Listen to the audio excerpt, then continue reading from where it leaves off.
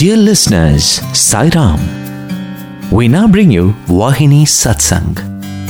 Today's episode was first aired on the 29th March 2018 as part of Thursday live programs on Asia stream of Radio Sai. This program was hosted by Bishu and Sai Prakash of Team Radio Sai.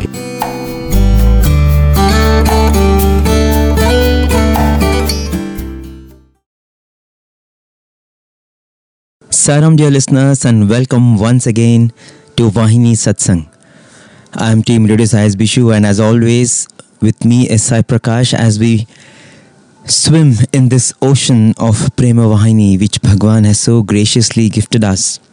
So we are now in the chapter 17 of Prema Vahini. If you are referring to the original Telugu writing of Bhagawan, then it is chapter 5 in the Telugu Vahini Prema Vahini book.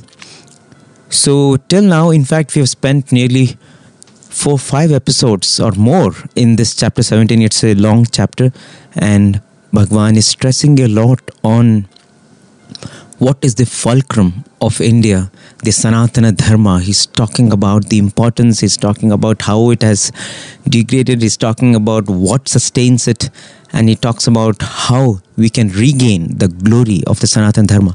So let's move on. I will now play for you the 8th segment of chapter 17, and then we'll pray to Bhagavan and see what thoughts he inspires in us.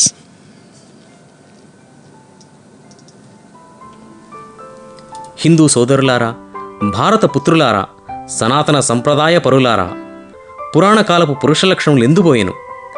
సత్యసహన నీతి నియమములు ఎందు దాచితిరి?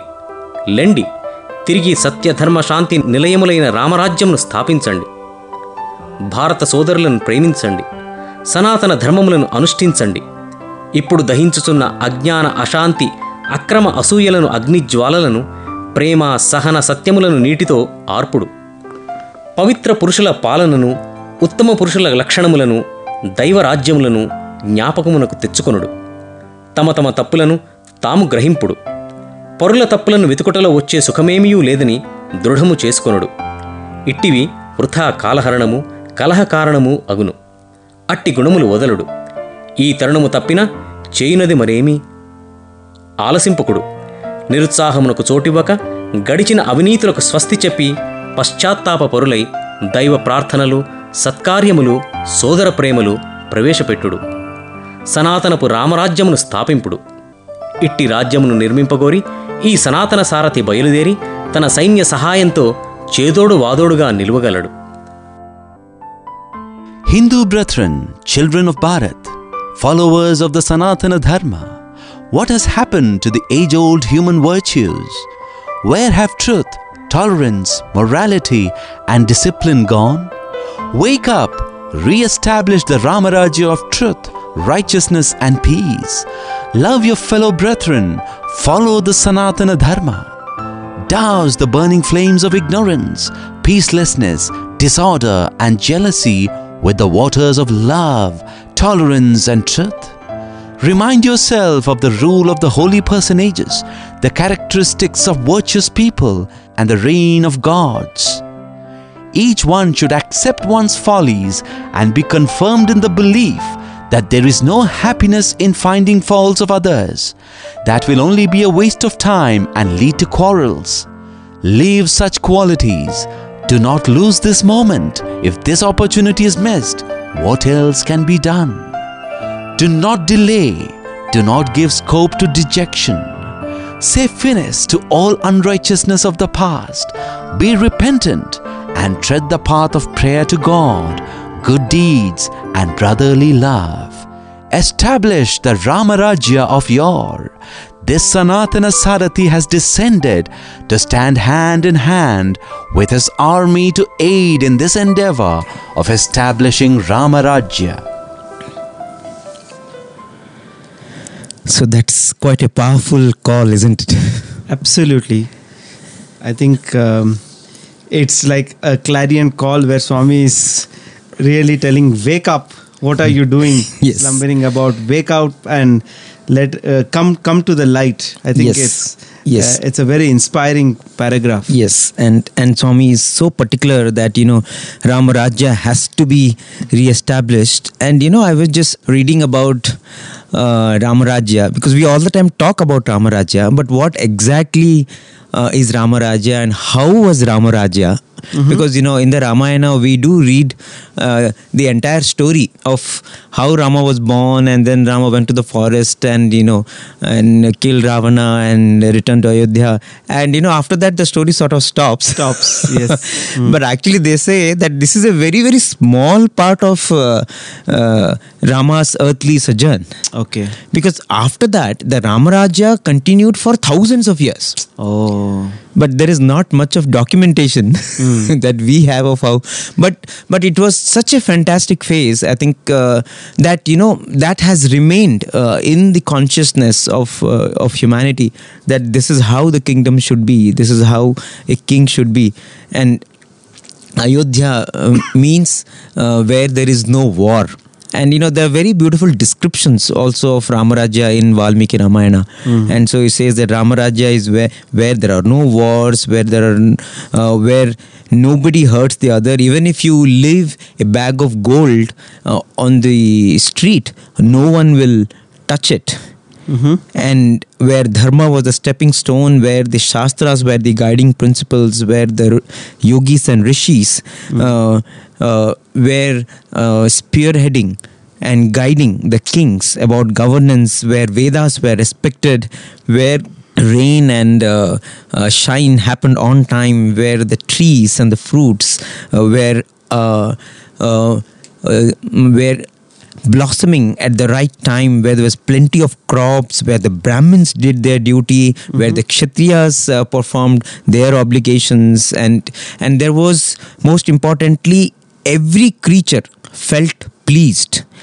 Everyone was intent on virtue and turning their eyes towards Rama alone. Nobody killed one another. Why? Because they were only thinking of Rama. They cannot do it because Rama would not like it. All the people were endowed with excellent characteristics. All were engaged in virtue, and Rama was engaged in the kinship. They say like this for 10,000 years. Oh. So the Rama Rajya, what we know, perhaps we know so little of the Rama Rajya. In one of the discourses, Swami says that there was a big board hung in front of Ayodhya. It said, "Those who abide by Sathya and Dharma are free from the fear of death." This was sort of the slogan of Ayodhya. I mean, it was the Sathya and Dharma were so much a part of the soil, the stream, the veins and the blood of people. And Swami says, as is the king, so are the subjects. Yatha Raja, Tatha Praja. Absolutely. And as is the king, so are the ministers. As is the ministers, so are the administrators. As the administrators, so the people. And Rama laid down the procedures, and all the three brothers, Bharata, Lakshmana and Shatrughna, they exercised great care and attention to ensure that dharma is practiced at every juncture and at every sphere of activities in the kingdom. And if there was anything that was slightly deviating from dharma, they would report to the king, and it was, no one was given any scope even to transgress dharma. I mean, so that was sort of an utopian world, but that's what happened. And I think, as Swami talks about, if the leadership is that's why it's so important, because you had a leader like that, right? So people love to live up to his ideal. And so it was like, everyone was competing with each other in terms of virtue. In fact, this reminds me in some ways of the hostel also, because in hostel also, I don't know if it ever happens in any other hostel, but in the Sathya Sai hostel, I remember we were competing with each other in our prayers, because we wanted Swami's attention. Absolutely, yeah. And anything for that sake. So even I used to think, I should pray harder than the other guy, so that Swami gives me attention. I think that is something such a healthy. It's like that often quoted incident where Swami gives the indication and the students run into Trai. Yes. And all the pots Yes. on the way are all broken. Yes, yeah. And the gardener would come with a long face and Swami would say, why are you so upset? They are doing their duty, you do your duty. But what is more important is, in today's day and age, Yes. where do you find youngsters Yes. running so madly in love for the Lord? God, yes. Absolutely. I mean, in fact, that's what happens. When that incident happened, apparently there was one VIP there, and he felt that boys were quote unquote indisciplined. How could they do that? And that is where Swami says that you tell me in which in the Bangalore or Mumbai or Delhi, is there any university where youngsters, I mean college going youngsters, be so mad after God? So I think, it's really so heartening when you read the description of Ramarajya, and I think that's what we talk about in Golden Age, when Swami says in the Golden Age, and people talk about Golden Age coming back and all that. Well, Swami very clearly says that where truth, tolerance, morality and discipline, Yes. so those are sort of the watchwords of the Ramarajya. In fact, it's very interesting because I think yesterday or so, there was this news about somebody losing their purse in the metro. Okay. Okay. And with all the cards and, the credit cards, debit cards, and even possibly an Aadhaar card or in Delhi, in the metro, crowded metro. And 10 days later, he got back the entire purse with everything in it. Wow. And with a note cautioning him, please be a little more careful from next time. Possibly. So this is in Delhi? This is in Delhi. This is in Delhi, and that was the hour of Ramarajyam, I thought. Yeah. Okay, I mean, there is, I mean, in this soil it is there. I mean, that's why Swami says, Swami took birth in Bharat because it is there. Swami says it has to be mind. Yes. Goodness is there, and Swami has, whenever he has spoken about society, Yes. so he has often said that, fear of sin, love of God, and Yes. morality in society. Deva Priti, Papa Bhiti, Sanganiti. And I think he has kind of defined these three as, the basic, features or the basic necessities for a good society. Yes. For Ramarajya. Yes, absolutely. Deva Priti, Papa Bhiti, Sanganiti. And like Swami saying, Sathya and Dharma should be the pillar stones. But what is Dharma? And what is Sathya? So, if you look at it just from a perspective of an individual trying to do whatever he or she wants, is it correct or is it not correct? And then, to my mind, there is of course a legal angle to everything, and there is a moral angle to everything. Yes. So, nobody can take you to court for shouting at somebody else. Or if, for example, the child is not behaving correctly, if the parent is shouting at the child, nobody can take the parent to court for At least that. in India. At least in India. Okay, we are talking about India right now. But then there is also the spiritual angle. Yes. So I think if everybody is conscious about the legal, the moral, and the spiritual angles, I think that in some sort defines what the Ramarajya is. Yes, I think everything, whatever you do, you have to keep questioning yourself, am I, is this, how genuine is this act? How righteous is this act? And of course, there are so many situations where you don't know what is right and what is wrong. Okay. Very difficult to define. There are so many sort of these dharmic challenges. Absolutely. I mean, that's a different topic altogether. But, I remember reading Dharma Vahini, and I got this clue from there, and I feel that it could be one way to ascertain whether what I am doing is dharmic or not.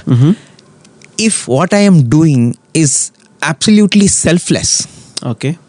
then you can be sure, then you are on the path of dharma. Because generally all our vices come, the moment we become selfish. So, and what is Bhagawan? God is love, and love is selflessness. Ultimately, that's what it is. So many times, when this dilemma happens, the one thing is to ascertain this is, if I do act A or if I do act B, so what is the quotient of my selflessness in both? Okay. So I think whichever has the higher measure, a selflessness quotient, perhaps that is more dharmic, is what I would think. Yes, I think that is one way which I also apply in my life. Very interesting perspective, because selflessness, that's true, because I'm just trying to think of a situation where being selfless can also be wrong. And I'm not able to get anything in my mind. It's very difficult. If you're genuinely selfish, really, means you... Because there can't be. If you're selfless, then you're not thinking about yourself at all. So you will not do any of those things. You will not harm others. See, there can be situations where you do a particular thing which, according to society, is wrong. Or according to society is not acceptable. Possibly. Okay. But you in your heart is very clear about what you have done. Okay. So whether it is dharmic or not, that God or whatever his consciousness will decide. But that, perhaps for the whole world what I have done is wrong, but I know that what I have done is dharmic. In fact, we quoted this example in one of our sessions because it's about Indian culture and Sanatan Dharma. Yes. After Shankaracharya took up the sannyasa, and then he gave his word to his mother. Yes. That, when the last moment comes, I will come and do your last rites. Because as a sannyasi, you're not supposed to do that.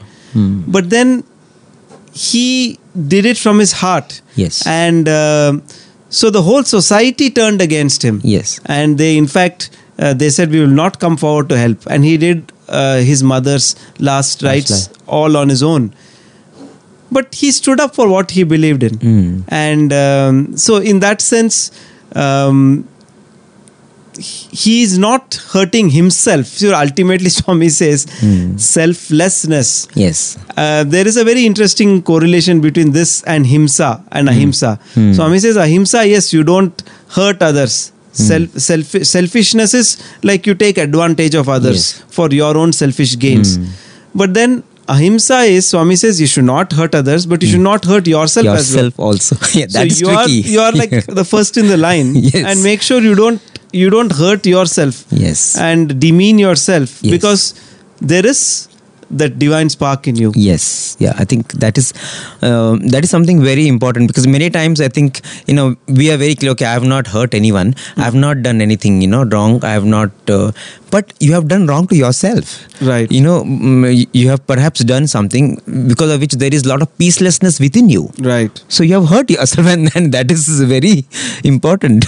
And thinking about Ramarajya and thinking about society as such, one aspect is, of course, what we talked, Deva Priti, Papa Bhiti, Sanganiti. And the other is that, very beautiful hierarchy of Vyashti, Samashti, Srishti, Parameshti. So, in a sense, it is like saying that if all these four aspects of Vyashti, Samashti, Srishti, Parameshti, if all of them are harmonious, and there is no, I would say, disagreement, there is no selfishness of individuals towards society, or society towards nature, or nature towards God. So this hierarchy which is there, Vyashti, Samashti, Srishti, Parameshti. Now it's very funny, like if you read, for example, if they say that today China has brought down its carbon dioxide emission levels, and it's achieved a target which it was supposed to achieve by 2020. And there is something to feel happy about. But who has put these standards? These standards are put by us. We were the ones who polluted the atmosphere. And then we put our own limitations and our own this thing, and say, yes, of course, it's a great thing to reduce the carbon dioxide emission. But I'm saying we were the ones who polluted the atmosphere in the first place. Yes. So, there is no harmony in that when you say Vyashti Samashti. Now, for example, individuals all around, there is so much of news going around about exploitation of various kinds. Yes. And suddenly so many things are coming out to the surface. And yes. even as far as sports and games, and you see the recent event of ball tampering and all that. Yeah. What do these events tell us? Yes. So that's what, because some selfishness came in. That's why Adharmic Act. Exactly. Yes. So it's a sense of, I want to win. Yes. And at any cost. At any cost. So there's again this Yes. beautiful concept of means versus ends. Ends, yes. And yes, everybody wants to win. Everybody wants to win a game. But then in Ramarajya, Yes. will anybody consider the ends more important than the means? In fact, talking about Ramarajya and games, you remember the story that Somesh talked about Rama and Bharata in their childhood when they're playing this ball? Yes, absolutely. Yeah. So, where Rama as the elder brother Yes. wants to ensure that Bharata wins. Exactly. So that Bharata has the joy of being the winner. And here Bharata does not want to win because he wants Rama to win because he is the elder brother. What a tough game it would have been. but that is sort of the spirit of what Bhagawan is talking about. In fact, there's a very interesting thing I read. Talking about this spirit. Sir Abdul Kalam talks about it in his book. So what happens is when they decide to set up the nuclear rocket launching station in Tumba, in Kerala, so the main thing was that they need to get the land. And so Professor Vikram Sarabhai, who was then heading, I think, the Baba Atomic Research Center, who was the spearhead of the Indian space missions then. So he goes to the government of Kerala, and so that was that particular area was because of its position, geographic position in the equator and all that. So it was the ideal place. But right at that location there was a church. And it was a very ancient Saint Mary Magdalene church. And so the government said, it is okay, but you have to convince the people there. And it was very difficult to get that land. And so they thought about it. They said, we'll try to give some alternate area to build a church. So the only thing that had to be done was you have to go and speak to this bishop. Okay. One Reverend Father Peter Bernard Pereira. So Professor Vikram Sarabhai approached the bishop on a Saturday evening, and they said that meeting turned out to be historical. And that Reverend Father, he said, "Oh Vikram, you are asking my children's abode. You are asking for my abode. You are asking for my God's abode. How can I give it?" Okay, and so both of them, even though this discussion went on, there was some very nice camaraderie between them. So both were very passionate about what they were trying to communicate. And so finally the Reverend Father says that okay, Professor, you come tomorrow to the church Sunday morning at 9 a.m. So Professor Vikram Sarabhai goes to the church, and at that time the prayer was progressing, and the recitation of Bible was going on by Father Pereira. And after the prayer was over, so the bishop calls Vikram Sarabhai to this dais, and he introduces him, and he says, dear children, here is a scientist, very big scientist, Vikram Sarabhai. Do you know what science does for all of us? He says, all of us experience, including in this church, we have this light. It is because of electricity. I'm able to talk to you. It is because of the mic, which is made possible thanks to technology. There are so many of our mothers, fathers, they have problems. They go to the hospital and they're getting treated there. It is because of technology and medical science. So science through technology has enhanced our quality of life. It has made us happy. It has, given us so many good things. And same thing, what do I do also as a preacher? I pray for you. I pray for your well-being. I pray for your peace. So basically, both of us are doing the same thing. Okay. We both of us want to make your life comfortable. So what Vikram is doing and what I am doing, both are same. Basically, science and spirituality, both are trying to get the grace of Almighty so that all humanity can live in peace and prosperity. In body and mind, we should be in peace. And she says, dear children, you know what, this Professor Vikram, he wants to give us a new place of worship. In a new area.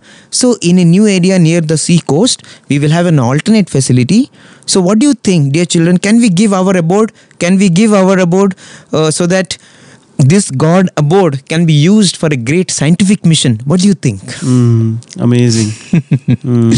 And they said there was absolutely pin drop silence there, and all of them got up and said Amen. And so that is how they got that area, which is one of the very prime rocket launching stations for India. And the church also continued to be a very historic place because it was just next to this rocket launching station. So that church and the space activities, even till this day, they are so much hand in hand. People who go to the church know about the space, and people who come for space go to the church. That is how that church has become an important center of learning, where thousands people learn about the dynamic history of the space program of India, as well as how when two great minds meet, how such wonderful things can happen. When you're talking about this harmony. So really, in fact, another point which comes about here in this paragraph, as Swami is saying, which I'm reminded, I think Swami mentions even in the 1990 Samakos discourses in the early first chapter, where he's talking about Indian culture and spirituality, where he's talking about refinement. Yes. He says refinement and samskriti. Samskriti is refinement. Yes. And I'm really not able to pinpoint whether it's in that discourse or somewhere else. But I remember this very clearly. He says, what is refinement? He says, don't find faults in others. Find faults only within yourself. Wow. Don't point a finger at others. Point only at yourself. And that's exactly what Swami is saying here. Each one should realize his own faults and understand that there is no use in searching for faults in others. That is mere waste of time. It also breeds quarrels. Yes. So give up that trait. If this opportunity is missed, what else can be done? Yes. In fact, when you think about it, most of our sorrows in life, most of our sort of depressing moments in life are because, we blame someone for what has happened to us. Something has happened to us. Absolutely. And we feel very hurt. We feel dejected. We feel someone has wronged us. Right. And if you continue to see the situation as someone has conspired against you, and or someone has treated you the way it was not to be done, and you don't deserve it, you have done nothing to be treated that way, and if you continuously point finger at that person or that group of people, then you will continue to feel dejected and depressed, that you're never going to have peace, and you'll never reconcile also with it. The other person perhaps never even felt that, the other person perhaps felt that what he or she did was right, and so they are never going to come and sort of apologize, and you continuously will feel that they have wronged me. So, and that only builds up in you again in more and more, and it actually sends you in a downward spiral of depression.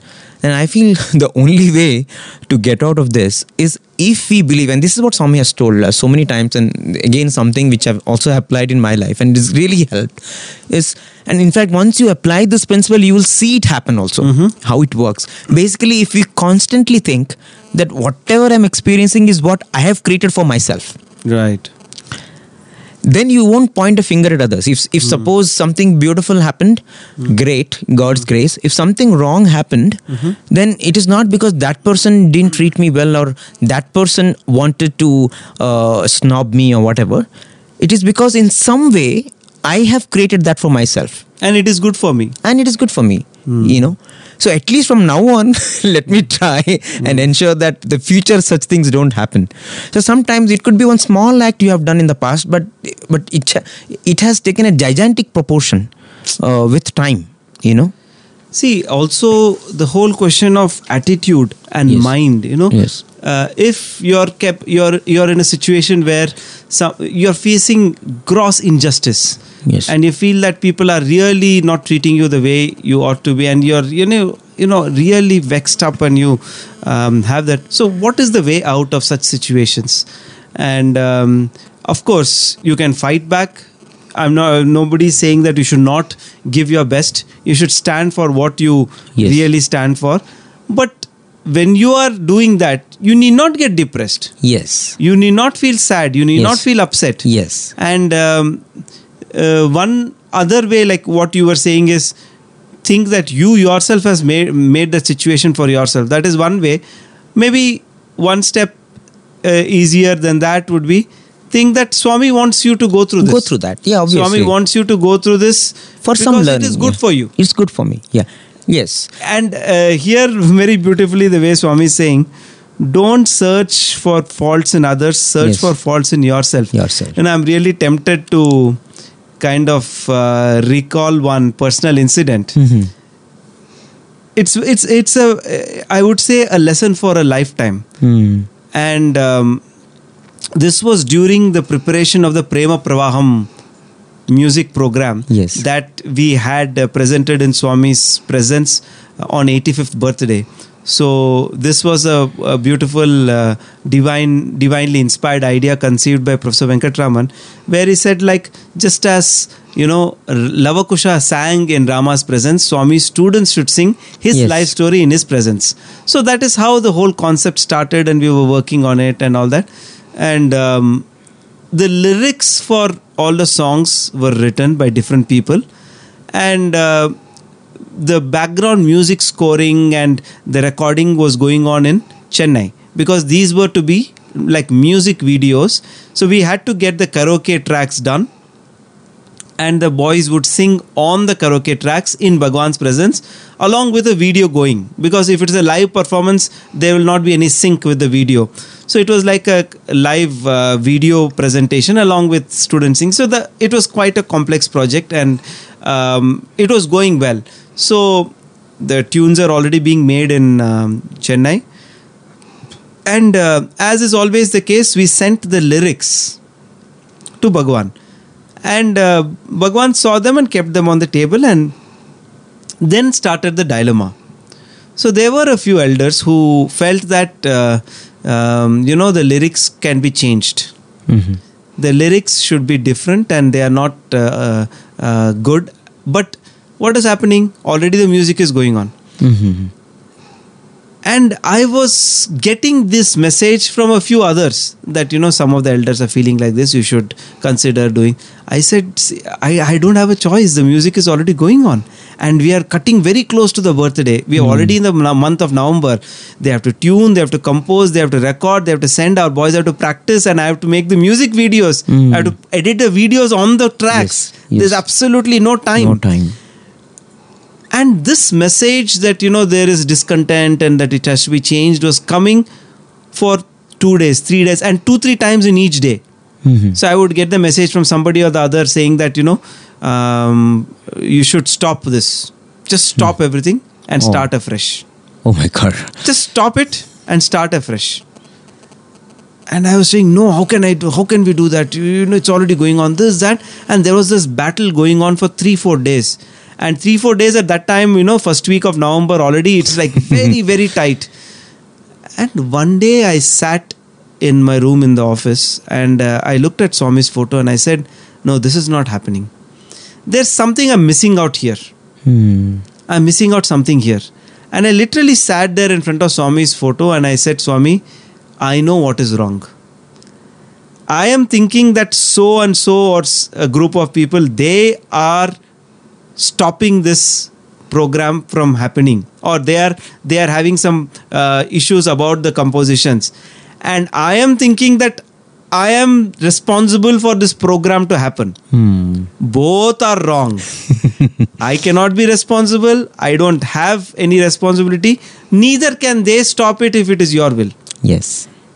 The very fact that they are able to express their point of view because you want them to express. And I am thinking that I am running the show. This is completely wrong. Swami, today I surrender. This is exactly just a prayer to Swami in my room. I say, Swami, I surrender, and I say, however you want this program, if you wish that these entire lyrics should be, removed and a new set of lyrics have to come, you will take care. How the composition will happen, what will happen, everything is in your hands. Who am I to say yes or no? I am not doing anything. It is you who is doing everything. So when I stopped finding fault with the people who are raising issues, and till then, the more I was trying to find fault, how can they say this? How can they say then this? there's more stress and there is more and then, disgust and tension everything is building up, and there is so much of pressure. And then the moment I left it in Swami's side, I said, Swami, you are the one who is making them raise these issues. You are the one who has got to solve it. And you are the one who is making the music happen in Chennai also. So, which is you, which is not you? Everything is you. So let it happen. If it has to happen, it will happen. If it does, I cease to take the responsibility of this program. Who am I? it is your program. It is Swami's birthday. It is Yes. Swami's program. Yes. And I am under the illusion and delusion that I have to do something about it. You won't believe it. Next morning at 6:30 or 7, I get a call from the same person who was saying that, we should change it, we should stop the work. He said, I just got a call from some of the elders and they said, maybe this is Swami's will. Why don't we just go ahead with the way it is? Oh my God. Wow. Last minute, just the morning, 6:37, I get the call saying that maybe this is what Swami wants. See, for Swami, the program is not important. Yes. For Swami, that, that we should perform something, he wants you to learn that lesson.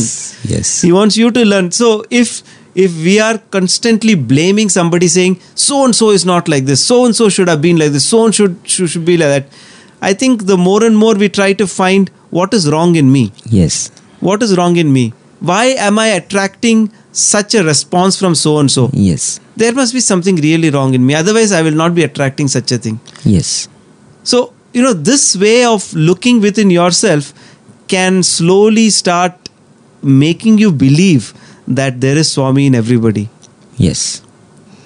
And I think that is when you will also be able to unlock within you that great reserves of strength, resilience, peace, Right. and competence also to do his work, isn't it? Absolutely. Like,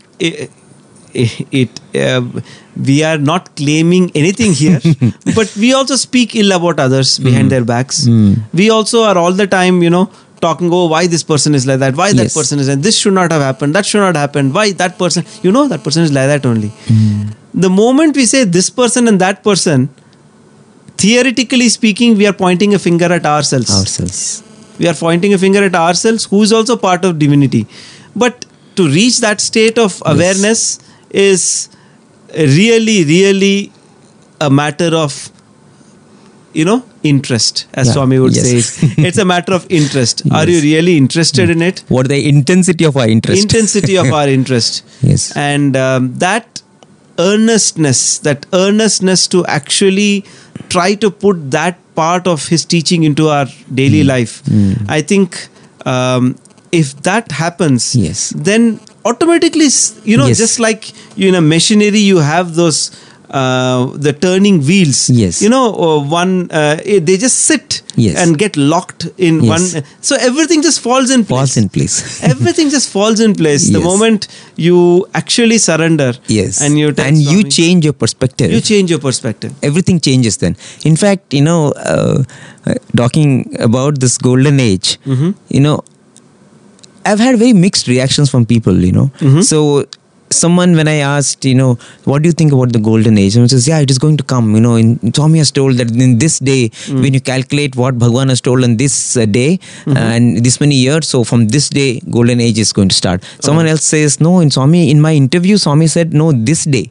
So, and you compare both, there is some 20-30 years of difference. So there are so many people who have various versions of when the golden age is going to begin, and there are somebody else also who said, what are you talking? Golden is already here.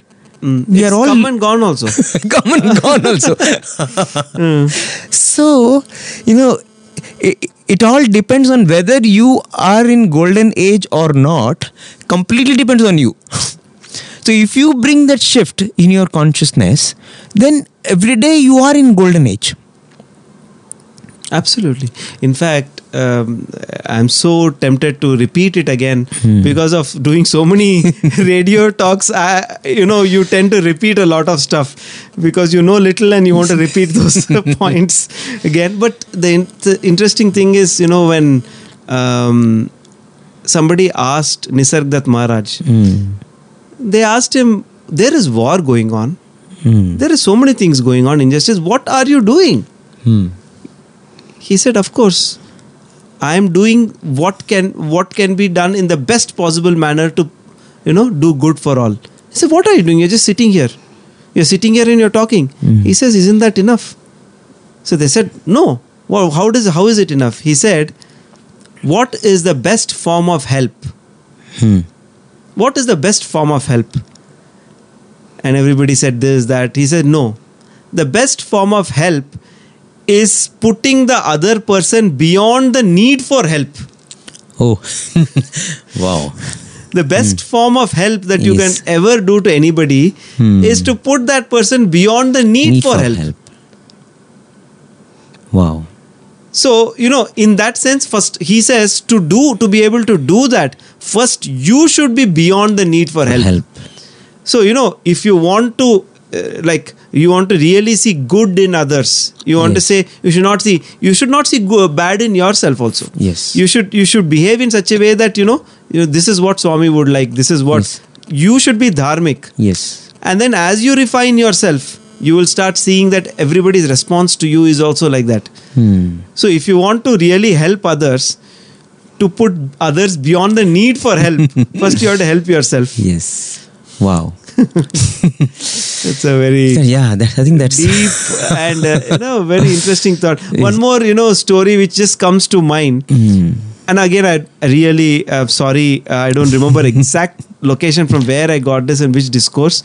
And Swami says then there were these two people who were quarreling, and he says that one person says, see, I sold the land to him. Yes. And so there is one person who sells the land to the other person. Yes. And the other farmer, when he's tilling the land, he finds a pot of gold. And then he says, he goes back to the panchayat and he says, this land is his. It has been his all the while. So this gold belongs to him. And this person says, no.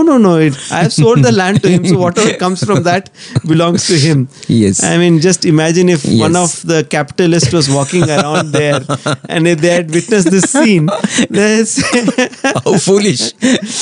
How dumb can people be, they will think. See, it's very, very interesting story because they valued the values of Sathya and Dharma more than their own, personal and health, family comfort. And, I get more wealth, I can get more comfort. Yes. So, but Sathya and Dharma were given the most. In fact, when we started the session, you talked about this purse. Somebody in Delhi finding a purse. Right. In fact, sometime back, Reader's Digest conducted a global social experiment. Okay. To find out how honest are people. So they took 192 wallets. Okay. And they quote unquote lost these wallets in different cities around the world. And in every wallet they put a cell phone number, they put a family photo, they put some coupons, and they kept the business card plus $50. Okay. Equivalent of $50. And so they dropped this in 16 cities of the world. So they left it in parks, in shopping malls, in sidewalks. And, they were waiting to see what is going to happen. And interestingly, 11 out of the 12 wallets in Finland returned. So they said Finland perfectly without any. They returned. So basically someone found. So out of the 12, 11 came back to them because someone thought that, oh my God, someone has lost it. That person perhaps needs all this information, and so they returned. So I felt that was something interesting. I was thinking, which is the next country? And the next country turned out to be India. Oh, really? Yeah. Oh, that's very interesting. That's very heartening. See, and the next was, of course. Which year was this? I think not very long ago, just 2-3 years ago. Okay. And 9 out of 12. So next was 9. So 9 out of 12 in Mumbai got returned. Okay.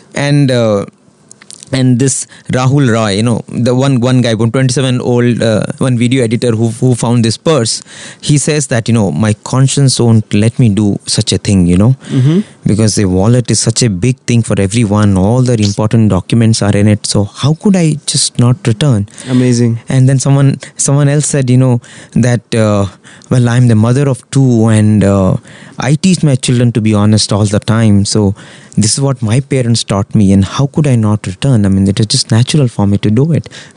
Very beautiful. Very inspiring. And interestingly,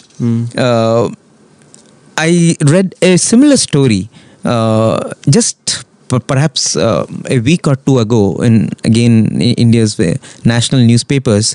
So there is this person by name Yatin Naik. He's from Mumbai, and he's 53-year-old now, and what he does every day, 3 to 4 hours every evening, is he goes to this Andheri railway station and he looks for wallets which have been discarded. Maybe pickpockets would have taken the money and left the wallets, and then he finds the owner of all these wallets and he returns, and he's been doing this for 10 years now. My God. This is and he finds purses, wallets every day. Yeah, he finds. He says that on an average, he has found nearly at least 2 lost or stolen wallets every day. My goodness. Apparently, Andheri has among the highest crime rates in the Western Railway, and now with the metro coming up, there are a lot of more commuters there. But he says, this gives me so much joy. And when people, get back their precious documents, Absolutely, their cards. What a hassle it is to again get your passport done or get your Aadhaar done or get your, Your basic Aadhaar itself is shaken. yeah, exactly. Basic. So, and it's not as if, and he says, I want to do more, but he's also, he works as a small time, official in a sugar factory. So he doesn't really have resources to, go out and do it in different cities, but you would want to do. I mean, that is but every day, at least for that Andheri station, he's been doing, and he says, but there are times when people get mad also with him. This is because perhaps there was more money and money is not there, and they vent their frustration at him, because it could be something very important, for someone. But then he takes these people and he goes to the police station and he tries to help. But he says this whole I do it only for blessings, and I do it only for the smiles that I see on the people's faces. What difference it makes to them. Absolutely. So beautiful. So amazing. So, and he says, he's kept a list of all the people, he has met, because it's quite a job. You call up their numbers and go to their home, wherever. Mumbai is such a huge city, and, and deliver them, And so he notes down the address, and, he makes a documentation of everything that he has done. And he says, in his moments of, being with himself, he says it feels so good to sit and just go through those pages.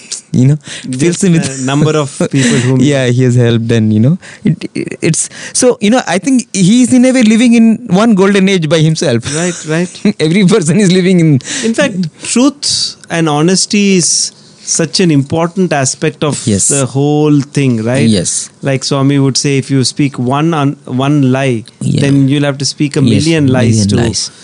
So if you speak the truth all the time, it's the easiest thing to do. And honesty is something. In fact, again, recently there was this news of somebody starting a bookstore, I think in Dubai, or I'm not really sure of where it was, where they said we have not put anybody.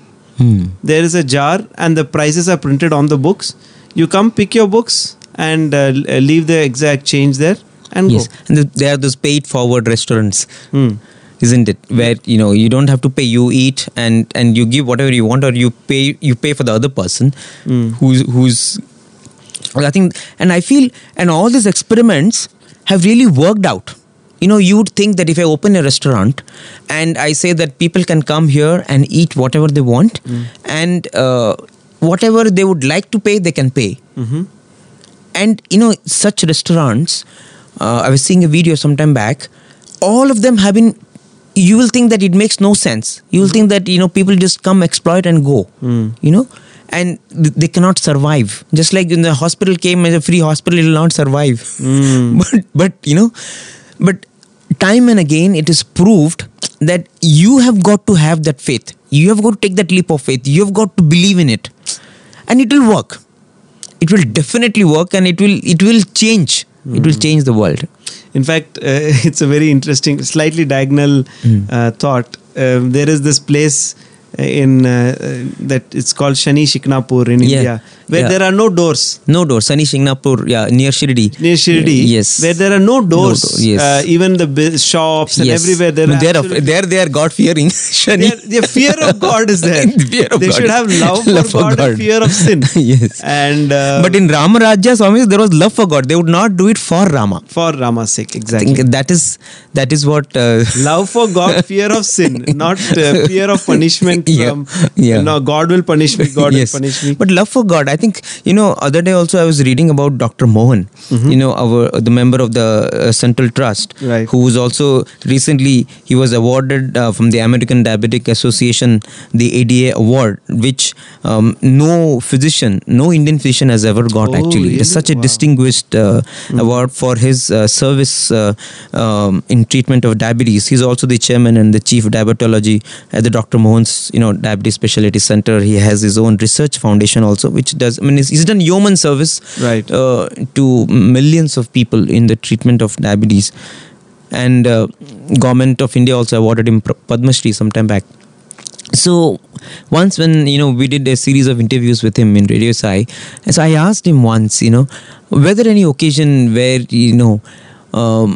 as you were progressing in this venture, you had to compromise on your values, because there are 16 diabetic specialty centers opened up in various parts of South India. There many are in Chennai, and he said yes. I said, what, when we set up our unit in Hyderabad, so that was our first venture outside Tamil Nadu, so it was a new place. So what he did was he called many patients and practicing physicians, general physicians, a specialist in general medicine, and he thought that he will, for a few weeks, he will conduct these sessions and he will share whatever he has learnt about the treatment of diabetes. So he did these sessions free of cost. Okay. He said, I will, in some way, I will share whatever I have learnt, and also people will know that, there is this new setup. And so at the end of the whole training session, he gave, booklets and learning material and everything. And he said that now that, you are in a better position to treat, so please let us help people with more clarity in how we can treat diabetes. And in case there is any condition which you are not able to treat, I'm setting up the thing here. So, for any complicated cases, we are always here to help you in any way we can. So when he mentioned that, then someone got up and he said, okay, so what is your kickback? Okay. So they said, okay, we know all this. So basically you want patients. We will refer patients to you, but how much are we going to get for that? And he was really stumped. It was like a bolt from the blue for him, because that was not there in the mind at all. He went there with a genuine intention to help. And he said, I'm not even, how can you ask, first of all, I've given you free training for all these months. And the person says, what, let's be frank, the going rate is 20%. You want 25, 30, if you want more patients, then you should give us more percentage, then, we'll send you patients. And he says, I'm not going to do this. I am a Sai Baba devotee. I have my principles and I have my ethics. I am never going to get into any of this. So if you don't want to send the patients, this is not, I'm not doing so that you send patients to me. I'm doing here so that you can treat patients better.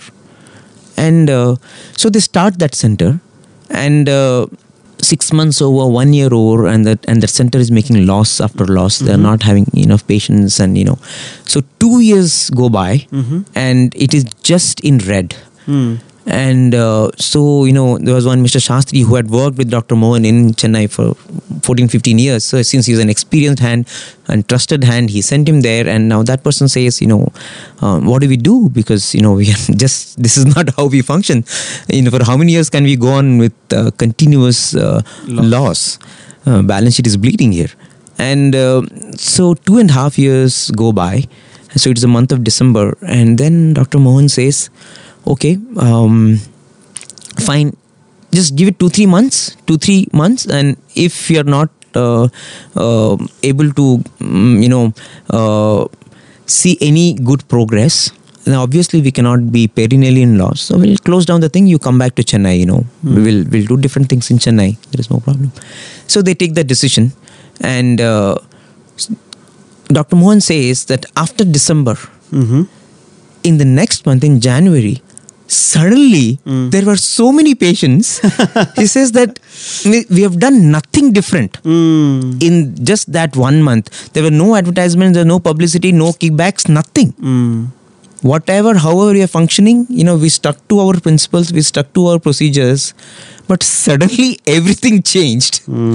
And in 2-3 months, they had so many patients, and that center started becoming a very successful venture. And of course, later on, they started centers abroad in Muscat and all that. But Dharmo Rakshati Rakshita. But you got to have that courage. Absolutely. Courage and that faith in the power of truth. Absolutely. And then that comes, when you are centered within. I think that's what we are talking about, right, isn't it? Sanatana Dharma is all about you relying on the Sanatana for the Dharma. So, and I think I feel the most powerful sentence, one very powerful sentence, in this whole segment is, Swami says, this Sanatana Sarathi has descended to stand hand in hand with his army to aid in this endeavor of establishing Ramarajya. And he's doing that, he's standing hand in hand with anyone who is trying to live by Sathya and Dharma. And I think there are any number of such examples. Every time I have a conversation in this Fleeting Moments Lasting Memory series with the former students of Bhagawan's University, you'll always have any number of such instances where, students, they don't want to compromise on the values, and then, they see the unseen hand of Bhagawan guiding them, and they start a new trend. You become trailblazers. We are actually not starting, we are actually going back to what we originally were. Absolutely. And we have to regaining this, as Swami says, we have to wake up and regain the glory of the Sanatana Dharma. Wow. Well, there is so much, and I think this is the experience of every Sai devotee too, isn't it? Once you come, you have Bhagawan in your life, you want to walk on that path, and you make your little steps, and you see how Bhagawan comes forward and he aids you. And dear listeners, please feel free to share your experiments with Sathya and Dharma. I think this is the most exciting thing for all of us in our lives. Our experiments with pure love, our experiments with righteousness, our experiments with walking on the path of integrity.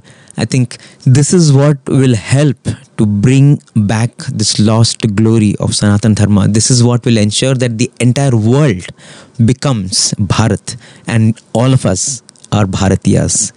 We are completely in love with the Lord, in love with truth and righteousness. Thank you so much for being with us. So we'll continue. There's one more segment left in this chapter 17. If you're reading the Telugu Prema Vahini, then it is chapter 5. So we will do that and probably wrap up these long chapter 17 in the next session of Vahini Satsang. Thank you so much for being with us. As always, if you have any comments, please feel free to write to us. You can write to listener@radiosai.org. Thank you so much, and Sai Ram.